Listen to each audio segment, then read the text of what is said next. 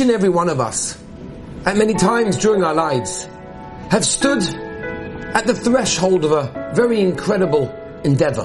Whether it was entering a marriage, whether it was beginning a career, whatever it may be, at those times we become very thoughtful.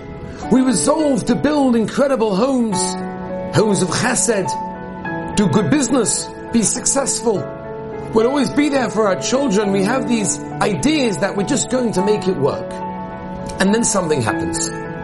Reality just seems to set in. And the demands of the day-to-day running of our lives, so to speak, cloud our view of the greater picture. The nitty-gritty of our lives sometimes overwhelms us, and we find ourselves asking, what happened? What happened?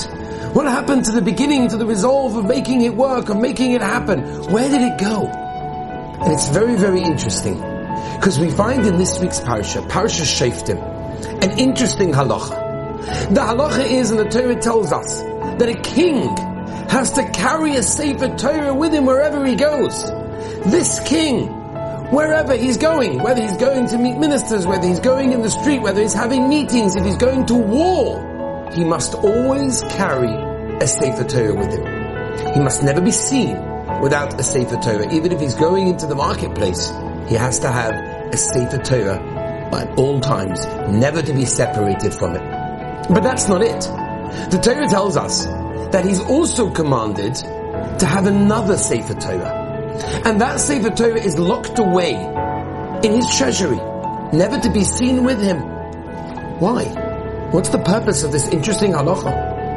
And the answer is, because when you carry a Sefer Torah with you the whole time, so eventually the letters start to fade, maybe they'll even start to crack. It can get damaged over time. While we're going through our regular daily schedule, things can get damaged. And the Torah is telling the king, don't rely only on the Torah that you are bringing with you wherever you go. Make sure you keep a fresh copy in the treasury. That should not be exposed to the wind, to the wars of life. Let its characters remain intact. And while your cradle Torah fades and cracks, your treasure Torah will stay sharp and flawless. And from time to time, the king would go into the treasury and he would look at this Sefer Torah. And he would be able to compare them and correct the old one based on the new one. And that's the idea for us. And it applies to all of us throughout our lives. Every single one of us have principles. We have a personal Sefer Torah that we carry with us wherever we go, whatever we do. And it's beautiful. But we have to remember, there's another one. And that is the original guidelines we set aside in order to set up whatever we did.